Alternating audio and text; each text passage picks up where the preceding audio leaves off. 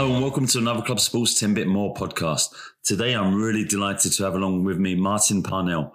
Martin is the marathon man from Cochrane. We met at the Red Rock Running Club in Cochrane, where Martin at the time was running lots of standalone marathons.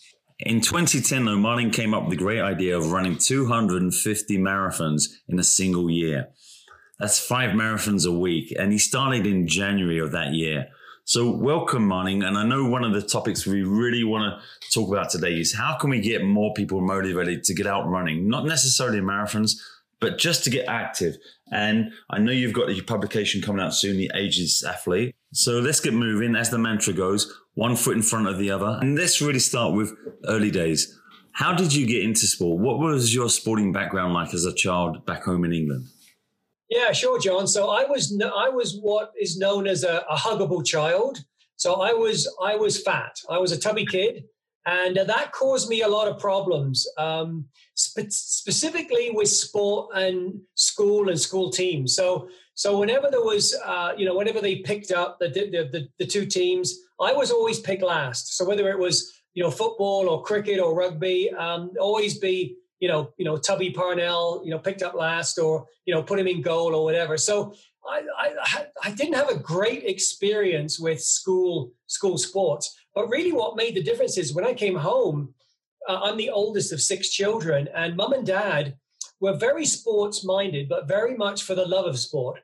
And so, during the weekends and the evenings, I'd be out kicking a football, or we'd be playing tennis or table tennis or badminton. And so it was really the growth of playing sport and sports for sport's sake, not to silo a person or silo me in one sport and kind of push that direction. And I'm so happy that's the way it went. It's interesting because I've interviewed quite a few expats from back home in England, and they all seem to present this multi-sport grounding in their development.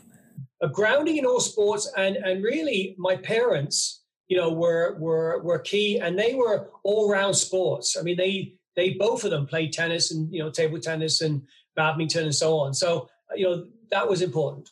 Okay. So can you just quickly tell me, who was the greatest influence on your career in sport? I mean, obviously nowadays you're known for your running. Even growing up and when you found the passion of running again, who was the greatest influence on those decisions? Yeah, well, I think, it's kind of interesting, my roots through sport.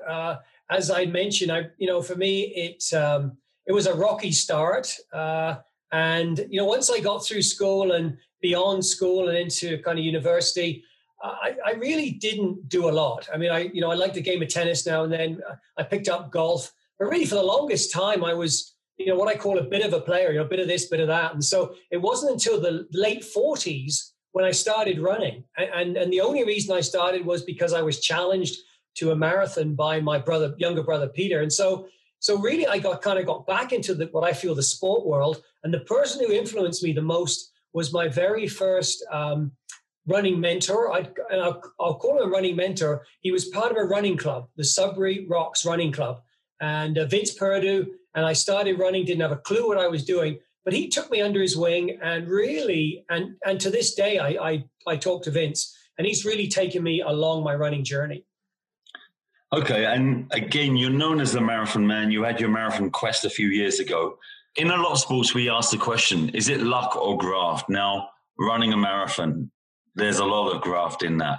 There's not much luck in it, John. I mean, if you're relying on luck to run a marathon, well, good luck, because it ain't there, mate. It's to be honest, it's pure graft. I mean, it's pure, preparation, training, knowing what you need to do. I mean, and I'll share this with you. I think the 5 to 10 and a half, you can sort of get away with a lot. If your nutrition hydration isn't quite right, or if your training isn't spot on, you can kind of get to the end of those runs. If you try that with a marathon, it's going to hammer you. You're going to be suffering big time. So a question I got, and I got a colleague who asks this all the time, with your training, how do you manage those days? I know some days I go out and I just feel all over the place. It is not a good run, but again, like you say, the graph gets you through.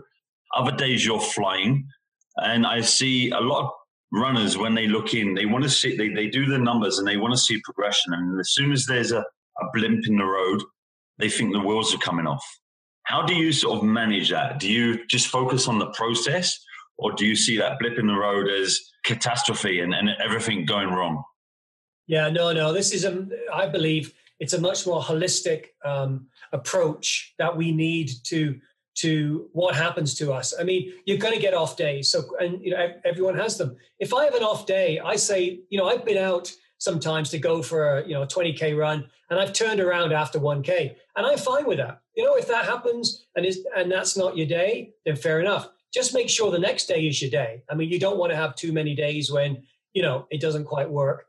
So I'm very much kind of the bigger picture. I can have a good week, maybe not such a great, or not particularly good week, but that's okay. And it's all kind of a journey towards what I'm trying to do. And especially when I, do things like speed training, if I'm doing, repeats, say, whatever, 1K repeats, I'm going to have a good day and I'm going to have a bad day, but I'm not going to judge it on that one event. I think that's not the way to go. This is a journey to get to somewhere. And even when I'm sure we'll talk about outcomes, even when you get an outcome that doesn't work, well, the only question is, what do you learn from it? That to me is, what it's all about. It's an interesting one because, again, I was chatting to a friend this morning when I was out running, and with Strava and virtual races and all that's going on and the data, the power meters, everyone's looking at where they are here and now and today. And like I said to her, the only time that really counts for me, and that it's not even so much that counts, is the outcome day, the race day. The numbers I'll look at afterwards, but even then, the key is how I felt getting that final number. Yeah. So again, how do you manage that? How can you reconcile those off days? And do you just keep looking towards the final outcome, or how do you manage those in your mind? Yeah, well, I think, I'm a bit of a numbers guy. I'm an engineer, so I'm a bit of a, bit of a nerd, and I love doing spreadsheets and stuff. So, I like to keep track of what's happened in the past. And, I think there's a number of things you have to kind of, I don't know, be honest with yourself about how do you feel? Have you had an injury? What's been going on in your life? Have you had stress, stress things you got to deal with? And the numbers will definitely help as to where you've been, but don't live and die by one set of numbers on one day, for heaven's sake. Like, I've had a rough week in training, approaching a marathon. I thought, well, there's no way I'm going to come close to my target. The next week, it seems like, I've gone off a plateau and come up again. So I think have faith in the process, have faith in what you're doing, and stick to it. I think if you do that, you won't get stressed out by every little blip and every little, thing that is a little bit off. I think that's fantastic advice and key, not just to marathon running. I think this can apply to all sports. And again, as someone working in a team sport coaching, quite often, as soon as a player hits a blip or misses a shot on goal, they start beating themselves up straight away instead of looking at where is this road leading to. Like we said, it's about graft, but also the mental toughness that's needed for running a marathon or multiple marathons. So really, what are the main mental skills that you draw upon in your races, and how do you use them? Yeah, so great question, John. So over my running career, since I was 47, I'm 64 now, so whatever that is, 16 years, I've used a number of different approaches, and it's kind of evolved. So when I started, I was really driven by achieving some outcomes in terms of running 5, 10s, halves and marathons. I wanted to hit certain times. I want to qualify for Boston. So they were external drivers that I wanted to do. And that worked.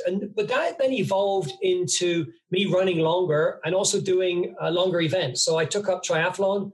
I did 3 Ironman triathlons. I took up ultra running, ran 100K, 100 miles. And then, as you mentioned, John, in 2010, I ran the 250 marathons in 1 year. But the reason I did that and what drove me was I was raising money for the children's charity Right to Play. So there was an external reason for me to continue grinding 5 marathons a week for a whole year. And that's what drove me, is the commitment I made to those children that I would raise money to help them. And so, as I say, you can have internal drivers and external. And to be frank, what I found is the external drivers tend to push me harder. When I've committed to somebody outside, then I really feel I have to come through with it. What about those lonely days when you're out there by yourself? You've got that internal drive, but the body's really breaking down. How do you keep yourself going? It was brutal. I mean, I started I started on January the 1st, 2010, and I decided to run these marathons in Cochrane, in Alberta. I mean, I should have picked San Diego or, somewhere sunny because, for the first month it was minus 30s. And you know what? I just think I was tuned into what I needed to do. And I had a team. I mean, I think this is one thing we need to talk about is I talked about my mentor, Vince Perdue. Well, for Marathon Quest 250, I had a sports team, which had my family doctor, a physiotherapist, a chiropractor, a nutritionist, and a sports psychologist. And that was critical in helping me getting through those tough times. And so I think, we might talk a little more about, coaches and their role. But I mean, I believe that for me, I needed a team. One person wasn't going to do it. And absolutely, they helped me get through that year. So again, I love that because quite often, when I go and race my Ironman, and again, I've just reflected it's 10 years today since I first raced at Hawaii. And I look back at the people who helped me get there and the journey that I've done since. And quite often people look at the individual solo runner out there by himself and think it's all about him and there's not a support network there. So how important do you feel that network is, and how can people access that more often, and should they? Yeah, I think I think there's a lot of options. All right. So, I mean, when I had my mentor and still have Vince, I moved from Sudbury. So I moved away from him, and Vince isn't a full-time coach. So I've used books, magazines, podcasts, videos. So I didn't have a coach for many, many years, after I started running. Then I had the team for the Marathon Quest 250. But I continue using all these, other options in terms of self-coaching. But recently I took on a challenge called 62 Beats 47, where I tried to beat at the age of 62 my personal best in the 5, the 10, the half, and the full that I had recorded at the age of 47. And I decided then to take on a coach, and I hired a coach, and I think that that's kind of key, somebody who's an expert. And I hired Moke Kent, who did live in Cochrane. And Moke coached me for a year along that journey. And how did that feel, working with someone, having that network, opposed to when you went out solo? Well, I got to say, he pushed me harder. Let's be clear. I'm not a bad student, all right? When I'm told to do something, I've got the discipline to at least give it a good shot. But, Moke knew when to push and he knew when not to push. And there's no question that I elevated my running performance during that year. And, I'm a bit of a kind of a gadget geek as well. I do like the Garmin's and the pods and stuff. I do like to kind of measure. I find it fascinating. But, it was a real eye-opener as to some of the things that I didn't realize that were important to me as a runner, such as stabilization. When doing some strength exercises that I kind of, what's that all about? But boy, that made a big difference, and I've taken that with me as I've continued. So he made you accountable to yourself, to him, and to your all-round development. Yeah, you know what, John, and I mean, this is just my own philosophy, and I think it kind of applies to life a little bit, is you got to take ownership. I mean, if you can't say to the coach, make me into this. The coach will provide you with tools, direction. You've got to take ownership of what you're going to do. Yeah. And I think that's one of the biggest things is I'm not always convinced that always happens. And I mean, for me personally, and I'll be honest, I take ownership. That doesn't mean I'm going to achieve my goals, but I'm going to lay it on the line as best I can to get there. So I love that, because one of the questions I put to a lot of the guests is, what is your fight? We say Muhammad Ali, who was race, other players who have a personal goal, a personal driver within them that pushes them. What would you say is the driver for you? What is your fight? Well, I think there's a couple of things. As I mentioned before, I'm 64. Over the last 5 years, I've had a massive clot on the brain, which I overcame, and a stroke. Where I lost the use of my speech for a while, and I came through. And I really have to credit the doctors, obviously, but also being relatively fit and having, I think, sort of a bit of a mental approach to it, where I don't push through it, but I try and do the things that will help me continue. And for me, it's the big fight is that I want to be physically fit for my grandchildren. Now, I've got a granddaughter, Autumn, who's 16, and she started running, and a grandson, Nathan, who's 11, and a grandson, Matthew, who's 6. And I want to, when I spend time with them, I want to go skiing. I want to go running. I want to do things that are physical. And really, that's kind of a long-term picture, but it's something I really, really want. And these challenges I set myself, whether it's, running the virtual Boston, London, and New York in a 6-week period or whatever, I'm driven by goals, and they just get me along the journey. They're like road markers along the way. So it's kind of what I'm looking at. I want to be in good shape for as long as I can be. Excellent. In your running career, then, is there one situation, one example, like you say, you've suffered injuries and setbacks? What is the one thing that's made you really check and gain the greatest learning curve to reflect and really draw on that experience? Well, it's been a strange journey. Like I always joke that, I have a gift, and my gift is to do long, slow, boring things. I can just keep going and going. So, I don't listen to music, but I love just going out on the pathways of Cochrane and running along the river, which is kind of my meditation. But I have to say the thing that probably took me to the next level when I was in a bit of a low spot was signing up with Malk, with my coach for that 1 year period. Yeah. I was ready to give up running back 2017. I was getting slower and slower. I was just kind of losing my mojo. And I came up with this idea of this challenge, 62 beats 47. And when I signed up with Malk, having somebody to help you makes a big difference. And so no question, that has reinvigorated my running. I did some things during that year, trying to beat those times, and it's continued. And quite frankly, since then, I've qualified for Boston, run the virtual Boston, and I'm just looking for new challenges as I move ahead. So looking at new challenges, what do you see in the future? What challenges are you going to be taking on? Obviously, we're in virtual lockdown at the moment, and I've done a few podcasts on running virtually, and there's nothing virtual about the pain of running a marathon, whether it's with a group or alone.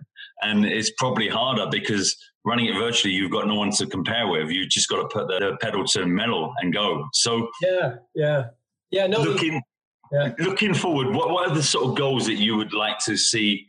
It's a tough one. As I say, I'm just going through the process of running the virtual Boston, London, and New York, which has kind of been a fun thing. And I've been fundraising as well for a young lad in England. His name is Tobias Weller, who he is 9 years old and has cerebral palsy and has the superpower of autism. He's an amazing young lad, and he completed 2 marathons. So I mean, that's kind of driving me on. So looking ahead, I must admit, I have signed up for I don't know why, but I signed up for the Boston. There's a Boston challenge to run the 5, the 10 and a half by the end of the year. So I'm going to try and put some times down on those 3 just for the heck of it. But next year, John, I don't know. I mean, everything's up in the air. I'm enjoying the virtual stuff because at least it gets me out. And as you say, a virtual marathon is the same distance as a full marathon. So there's no difference there. So I'm just going to keep my eyes open. If something pops up, I mean, in the future, one thing that I kind of would like to do is to run the Everest Marathon. I think that'd be kind of cool, but I think that's going to be a fair ways off. So I've got to look for races in between then and now. So looking back certainly on the running career, which was your most proudest moment? Whether it was actually in a race or something external? Yeah, I mean, a couple of things. One is is qualifying for Boston the first time in 2004. I mean, that was huge because I wasn't a runner. I didn't think I ever had any skills in sport, but then I found running, and that was huge. Doing the last marathon in Marathon Quest 250, that final run. I mean, that's 10,550 kilometers in 1 year, and doing that and then raising $320,000 for Right to Play. And more recently, in 2016, I went to Afghanistan. And I went there to run a marathon in support of the women and girls over there who run for freedom and equality. They're persecuted for running. So I went over and I ran a marathon with a young woman named Cooper, and she was struggling. So I said, come on, I'll help you. We ran the marathon together, and it was a 7-hour security cutoff. And we finished in 6 hours and 52 minutes. And just the joy of helping somebody achieve their goal that'll stick with me for forever. Absolutely fantastic. I smile because you said I'm not a runner. I was never a runner. And if I had $1 for every runner that says that, I would be able to retire now. So what turns you and all these other non-runners into runners? And I know talking to people outside of running, they always ask, why do you do that? You know, I had a colleague back home in England who said, you never see a happy runner. So what is the fix? What is the buzz? Well, I think it's like anything, you know, start with small steps. I mean, my wife, Sue, you know, we met and she started running at the age, well, I say running at the age of 52, but we started with 4.5 minute walk and a half a minute run. And it was a slow build up. And I think that's one thing that's critical to anyone who doesn't run is start off slow. Like it takes time for the body to adapt and to change. So start off with, you know, in the 5 minute, piece, start off with a half a minute run and a 4.5 minute walk and just repeat that and build that up. You know, for Sue, that's what we did. And over a number of years, she ran a 5K, a 10K and a half marathon. And at the age of 58, she ran her very first marathon. And so it's never too late. I mean, I've got a book coming out in April next year called The Ageless Athlete. Age is just a number. And so it's about, you know, we can start at any time, but make sure you do it in a way that you build up slowly. And I think that's the key, John. And you know what, you ask what the payoff is. Well, I'll be honest. When I come in for a run, I feel good. I never really say I felt worse, you know, before a run than when I finished, other than some of the marathons I've done. But you know, really, you feel better physically. You feel better, and mentally you feel better. And I think, you know, in what we're going through right now with COVID, to get outside, to walk. I'm the total supporter of walking, but if you're interested in walking or running, build up slowly. And I love, like I say, the stories that you've got, and I know you've got a couple of books out there to support where you've been and the right to play and trying to get children engaged. If you had that magic wand, looking at where we are at the moment and where sport is, you know, there's a lot of money at the top end of pro sport, whether it's football, basketball, soccer. What is the one thing that you would change in sport to improve? Yeah, you know, it's a great question. I mean, you know, I love sport. I love watching, you know, the Premier League footy. You know, I love watching tennis. And there's some amazing athletes. But what really concerns me is when you look at children and the rate of obesity and just how it seems to be going in a different direction to elite sport. So you've got elite sport, you know, more and more money, promotion. And yet you've got at the other end, we have a situation where, you know, children are doing less and less physical activity. And if I had that magic wand, I would really love to figure out a way of having kids more engaged in sport, where sport is open to anybody. And again, I feel, you know, here we started off with, you know, me as, you know, Tubby Parnell when I was a boy, and, you know, pick last and stuff. And you know, that doesn't encourage you to do sport. And I think we've got to figure out a way of being more inclusive to gender, being more inclusive to diversity, get everybody involved so they feel that they're participating in something that's good for them, but also is reflected in their community. And so that's my magic wand, John, is to get the kids moving and to continue that lifestyle of exercise and fitness. I know, and I really appreciate it, because I know certainly here in Canada, we've got a lot of sports you have to be members and pay for. The schools don't have time to do daily physical activity. It's a walk to the park. I'd love to see more clubs open the doors and create opportunities to be accessible.